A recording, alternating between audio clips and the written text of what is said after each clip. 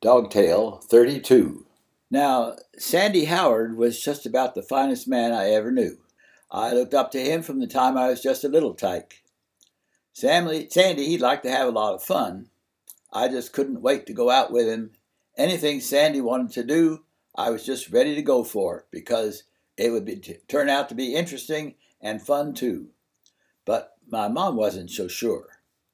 When I got to be a teenager, I wanted Sandy to let me go hunting with him. Mom and Sandy talked about it. Sandy said there were lots of things that he could teach me about being careful with a gun, how to clean it, how to carry it. I could tell Mom was thinking that maybe she should let Sandy take me out with my beagle. I had a good beagle, and Sandy was eager to try him out on a hunt.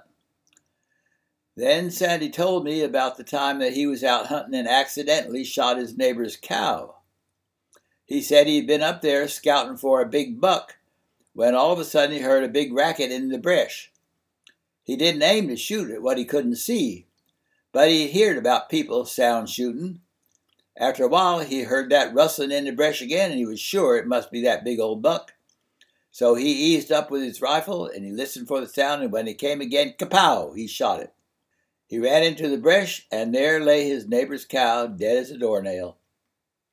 He said that was the first and the worst mistake he'd ever made. Don't never shoot at something you can't see, he said.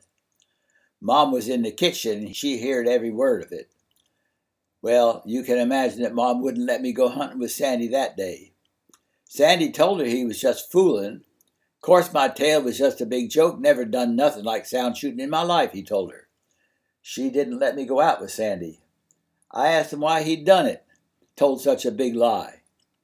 He said, "No fool, no fun." Well, his fooling backfired that day. This tale was told to me by a Berea College student. You can buy either digital or hard copy of Dog Tales from Amazon or from iBooks. Just look for Dog Tales by John Ramsey.